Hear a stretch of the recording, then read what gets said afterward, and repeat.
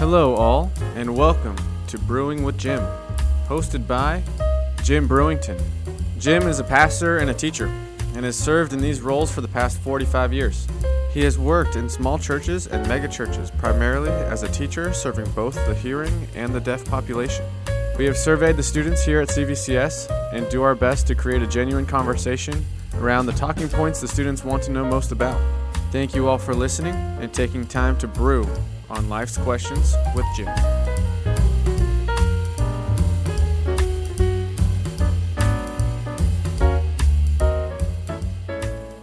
Hello all, and welcome to Brewing with Jim. I am your producer, Grady Sanchez, and this is episode 2. As always, we have Jim. Hey, Jim. Hi, Grady, and hi, everybody. We're going to hop right into our first question, and it comes in and asks, how do we find our calling, and how do we know it's the right one? With our positions as teachers, mentors, and role models to our high school students, I get this question a lot. Can you shed some light on a more biblical perspective on how to find one's calling, and what might that mean? I'll do the best I can. That's a big one. Let's just jump right into it. All human beings are made in the image of God, and we all have a calling. All have a calling, regardless of our beliefs. Those callings that come from God, actually there are 5, and I'll talk about those in just a moment. But there are those universal callings. After that, we have individual callings because we're all made in the image of God, but we're all made unique. And there is nobody else like we are. For people I'm talking to, there has never been anyone exactly like you. And there never will be anyone exactly like you. And if you are an identical twin, you already know that your twin is not exactly like you. Yeah, my mom is a twin, and they are different. Both wonderful. I don't really get it mixed up because I know my mom. But, of course. But yeah, I can attest to that. Even twins. We have the Carney brothers who are twins, and That's they true. are distinctly different. They are very different. Well, this calling that I talked about that is universal for all human beings is in God's Word.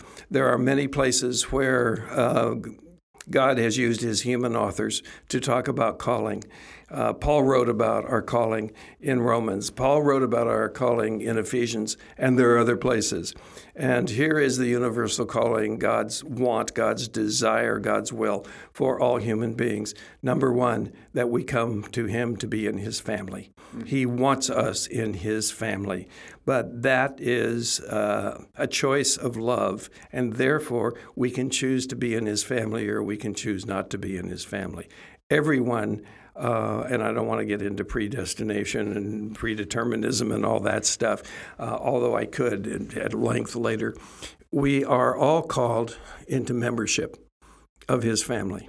That's the first calling. Nobody escapes that. If we accept his adoption of us into his family, then we have some other callings that are universal for I don't know if universal is the right word, that are all inclusive for everybody who is in his family. And the second one is maturity. We need to grow up. We need to learn about his word. We need to learn about him. We need to learn his will for us in his life. And that can be done in any number of ways. I don't want to spend a lot of time about the number of ways, but study his word, be with his people, be with other members of the family so they know how he is regarded and how he is understood and how he speaks to us and so forth and so on. After that maturity takes place, now we have membership and maturity, and I'll alliterate the rest of them. Yeah, and then in the membership, that is the choice. Is that along the lines of like salvation? It is salvation. And taking Jesus Christ as your Lord and Savior. And then maturity is like once you accept it, then you're going to mature as your Christian. So last week we talked about our walk and our faith. So Yes. that is that relationship being built with Christ. Okay, cool. And then so I told you I wasn't going to go down rabbit trails, but you mentioned something that I just want to talk about. You said if we accept him as our Lord and Savior, there is a large argument in the church that we do not have to accept him as Lord, but only as Savior. And we accept him as Lord later when we give our life to him and say, use me. And I will bow down to your will. There are Christians who have been desirous and have taken steps, if you will, to be in his family, but they don't walk with him and they don't obey him. I was one of those. I think I was in the 5th grade when I gave my life to him, but I was in my 30s before I became a disciple. And I can attest for the same. Grew up in the church, went to church, baptized at 13, and then not probably until I was in my early 20s, early 20s after college, or at the end of college, I guess, was when I realized that there was a difference between knowing God and like living and having that true relationship with him. Yeah. But salvation is one thing, and Christian living is another. Christian living is not essential for salvation because our salvation is not based on our living. It's not based on our behavior in any way. It's God's grace, and he gives us that. Okay, there's the end of that off-subject topic. So after we become mature, then we can make a decision that I want you to do what you want me to do. One of the most difficult prayers to say and mean is 2 words, and it's use me. And just buckle your seatbelt if you pray that to him because he will. And that becomes ministry. So we have membership. We're called to membership. Then we are called to maturity. Then we are called to ministry. And then we are called to missionary work. Well, missionary work doesn't mean go to Africa. Missionary work can happen in your workplace. It can be just living the gospel, the love of Christ with other people, and they will be curious about who are you and why are you different and why aren't you like this. After that, we find ourselves walking in a life of acknowledging God wherever we go. We see him in life. We see him in the creation. We see him active in our life. And acknowledging that we see him and being grateful for that is called worship. Worship is not just singing a happy, clappy song in a worship service. It's much more than that. It's a way of life. The Way of the Worshiper is a book that was written by one of my close friends, Buddy Owens.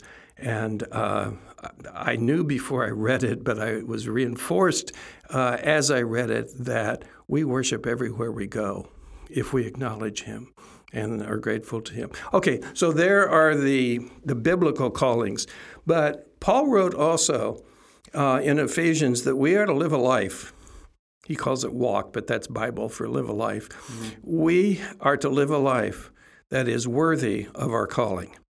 Now, that can be interpreted a couple of ways, and the one way I want to talk about right now is we are to live such a life that we not only acknowledge he has called us into salvation, but we are given specific assignments, if you will.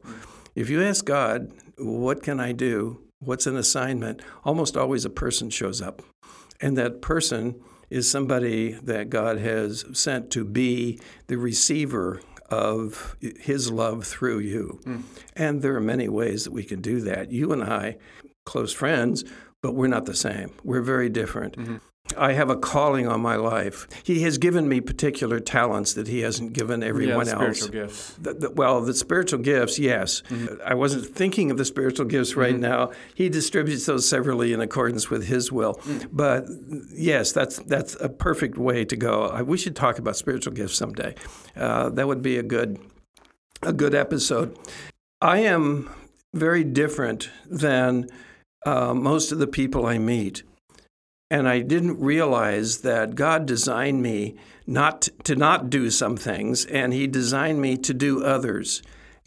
And I know now, with the help of others who helped me understand it, that I was designed to be a teacher. When I was a small child, my dad would teach me a game to play. And I would go outside and teach my friends to play the game. I didn't really care if I played the game myself. I just wanted to show others how to play the game. that was I didn't know at the time that was even called teaching. I think I was 4 or 5 years old. Yeah. I have been teaching ever since. And right now I'm at a school employed as a teacher. But right now I'm not serving in my teaching role. I'm just sitting here teaching others. Yeah, having a good time and teaching others. Yeah, my own calling for teaching was back in high school. And I would have study sessions around our ping pong table with a whiteboard and Little Caesar's Pizza and our Arizona iced teas. And it was just us upstairs hammering math away. And somehow I started to become the leader with a whiteboard marker and going through and asking people questions and kind of orchestrating the whole learning experience. And that was when I knew I had a gift of teaching and simplifying and meeting the students or my friends at that point where they needed to be met. And I got that pretty clear and then just followed it through. I think simplifying, you mentioned in teaching, simplifying. Sometimes I think it's important to make something presented as it actually is. I don't always simplify for my students. I want to teach in a way that they will understand it. But I don't talk down to my students. Right. I talk up to my students. And if I use words that I use to think with and they come out my mouth and they don't understand them, then I've told them to raise their hand, and they do. They say, what does that mean? And so anyway, I think part of your question was how do I know what my calling is? And that requires some self-examination with the help of somebody else who knows what they're talking about that can help you recognize what your heart is, what your desires are, what your talents may be apart from spiritual gifts. Does that fall into the almost the ministry part? So now you become a member and you are gaining in maturity. Now you're kind of ministry working with others. Now in Proverbs it's always seek wise counsel, and that's one of the things that I like to do a lot when it comes to these decisions of what do I do next? What is my calling? What is the thing that I should be doing next with my life? Is that kind of what you're alluding to? I think so. Well, yes, I guess I alluded and I meant to reference it, but you're right. It is probably most active in ministry, but it's active also in maturity. What is my learning style? How do I want to learn God's Word? How do I do that best? How do I spend time with someone who is a Christian who has been where I want to go? How do I pick that person? So those kinds of ascertainings of how we are to use this investigation into what is my calling certainly happens in maturity. It happens in ministry. It happens in missions as well. I would suggest to people who want to know what their calling is, what am I made to be? What does God want me to be? 2 or 3 things. One is examine what you were like in your relationship with your childhood friends and what was your role. You can see this in others. Pretend you're sitting at a large dinner table with family members, I guess, or anybody. Maybe think of Thanksgiving, whatever comes to your mind. And one of the children spills his water. You can watch all the people at the table react to this and see pretty much where their heart is. Someone will get up to get a new glass of water. Someone will get up to get something to clean up the mess. Someone will go over and hug the child and say, you know what, I've done that too, and we've all done this. It's okay, and encourage the child. Someone will teach the child, if you put the glass over here instead of over here, it's unlikely that you will knock it over again. And all that is to be done with a pleasant disposition. So you can watch people. I know some people just sit there. Well, what are they made to be? Well, they're made to be something other than just sitting there. They're made to be, but they haven't looked at their talents yet. They haven't determined what their desires are. Their experience hasn't necessarily come yet. It hasn't. Whether if it's a spilt glass of milk that somebody's crying over, or their experience just hasn't come yet, or their situation in the metaphor hasn't been there yet. But yeah, that's excellent. Well, after you begin to think about those things, then think about what do I enjoy doing. If money were no object, what work would I do? Right. And then you examine that and you say, that's what I want to do. That's going to make me get out of bed in the morning and get ready to get going because I want to be there. That's the very opposite of having a job where I can't wait to get off and the weekends are going to be glorious and holidays and retirement ultimately, vacation, and all of that is, if that's what you're craving, then you're probably not liking what you're doing. And look at yourself carefully to see what it is I like to be doing, or what would I do if I didn't have to earn money. If I had all the money that I needed, then what would I do? That will help you determine what your calling is. The question of, if you won the lottery today, what would you do tomorrow with your job, with your time? Call somebody to tell me what to do now. Okay, yeah, I love that. Yeah, when you take money out of it and you're not just working for the paycheck, you're working for that higher purpose. God is who we're called to work for, and He gives us those gifts, or He gives us those talents to then go back and magnify Him in that calling. Yes. Well, most people can't take the money out of it. I fully understand that. I know that. I have bills to pay too. Yeah. You can find yourself engaged in your calling regardless of what your job is or your career or your opportunities to make money. You can be your calling. You can be a teacher at your workplace. You can be an encourager. You can be a fixer, if you will, at your workplace and solve problems. You can be a comforter to people at your workplace. So I'm not in any way counseling that everybody should just quit their job and go sit on the couch and wait for God to dump some calling into your lap. How do you know if you're right? You have a Lord. If you're at this point, you have a Lord. Let Him decide if you're right or not. He is a good communicator. My sheep know my voice. You'll learn to listen to what He says. The Holy Spirit will interact with you in fellowship, and you will be able to. You don't have to make an assessment about if am I right or not. Let Him determine that. Let Him communicate with you. He's a great communicator.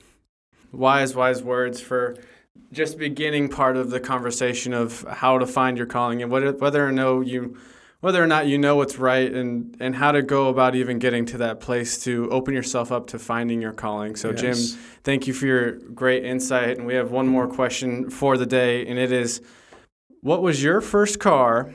What do you think would be a good first car for our current high school students, and what factors play into that decision? My first car was a hand-me-down from my dad. He got a new car. He got the car when it was new. It was a 1951 Chevrolet Deluxe, and it had stick shift, of course, no air conditioning. You cranked the windows down. There was no power anything, including steering. You had to be strong to turn the steering wheel.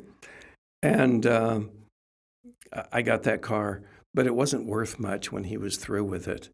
And that was a key. That was his wisdom. What should I get as a first car? Something cheap. Something clunky. Now, I don't mean mechanically clunky. You want something safe, and you want secure. something beefy, like reliable. A tank. Yeah, exactly. But if we're talking to high schoolers, your first car, not something expensive. What's the reason? Because single men under 25 hit things, and that's the reason you don't get an expensive car. That statistic is verifiable through national agencies on traffic and highway safety. It's guys.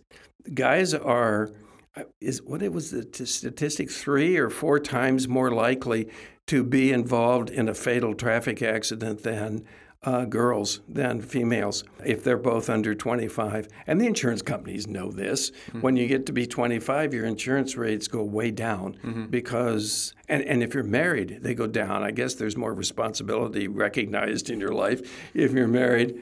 So, well, I have to impress my friends. No, you don't.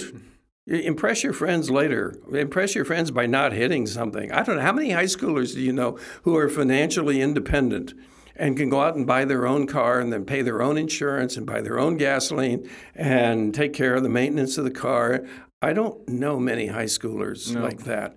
So you high schoolers, if you are financially dependent on someone, probably your parents, then you are responsible if you don't get an expensive car yet. You can have that when you can earn it. Oh, wise. That's my thought. Yeah, my first car was a 1987 Honda Accord, flippy headlights. AC was not very good either. And then it used to smoke out of the engine. There was an oil leak. And that was the only thing that kept the car together when we took it to the mechanic. So I learned a lot through driving that car, a lot of patience as I waited in the parking lot for it to start, for hours sometimes. And one of the things, I grew up here in Orange County. My dad said, keep your grades up, keep your baseball good, and I'll pay for your car. And my naive thoughts were like, yes, I'm going to get this sweet new car. We're going to go get a truck or something. And he says, here's your car. I paid $500 for it. It gets you from point A to point B, and you're going to learn a lot along the way. And I was like, come on, man. But I was so grateful for it. It taught me so much, and the value of having to fix the car often taught me a lot more of the mechanical things and researching and the valuable skills that aren't necessarily learned through having that new car, but actually having ownership and making sure that it ran the right way. And my insurance cost, well, I hit things too, but the insurance didn't beat. It wasn't too bad with a car that was twice my age. So it was a good time, and I really enjoyed what value I got out of the car. Debbie and I raised our two sons, and she and I together raised our two sons, and it came time that they want a car. And I just told them everything I just told you, and they hit things. And it proved to be, yep, this is how you do it. One of my sons drove off the side of a road in the mountains and went down into a cliff. And he called me and told me, and the next day we went up and looked at this car way down there in the ravine. And he said, how are we going to get that out of there? And I said, we're not. And so you're going to do without now.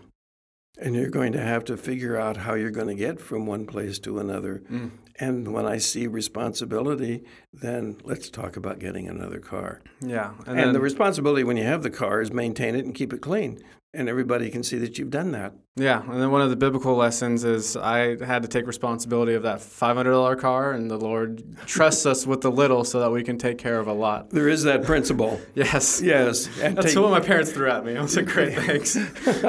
Take care of what you have. Yep. Just a casual observation is that God tends to bless people who work hard and take care of things. I'm not saying that people are without and don't have things are not blessed by God, but for teenagers that I know, who I know, and want to have a car, just be satisfied with what you can get. And you can impress your friends in other ways.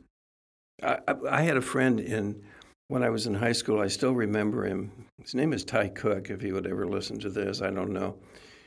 He was the most reinforcing, encouraging person I ever knew.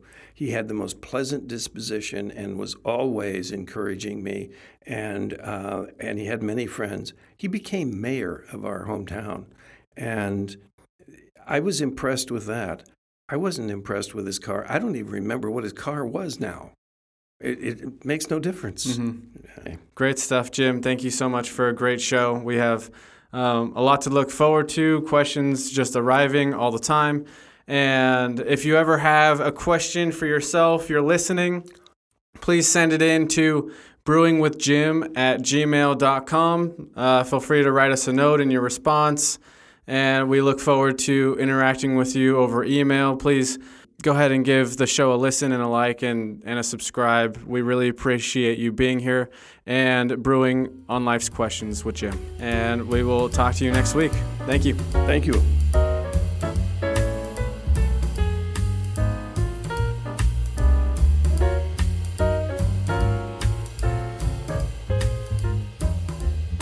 The topics covered and answers offered in Brewing with Jim mine the wisdom attained from a life of pastoral ministry and care. They do not constitute professional or clinical training or expertise in the areas of counseling or mental health. CVCS and its podcast network want to provide a platform for the discipleship of our community. Brewing with Jim is our attempt to foster that environment in a format that is accessible and open for all to partake in. The views, thoughts, and opinions expressed are the speaker's own and may or may not represent the views, thoughts, and opinions of Capistrano Valley Christian Schools or its faculty. The material and information presented here are for general information purposes only. This episode has been a production of the Capistrano Valley Christian Schools Podcast Network. Capistrano Valley Christian Schools is a Christian JK through 12 school in San Juan Capistrano, California.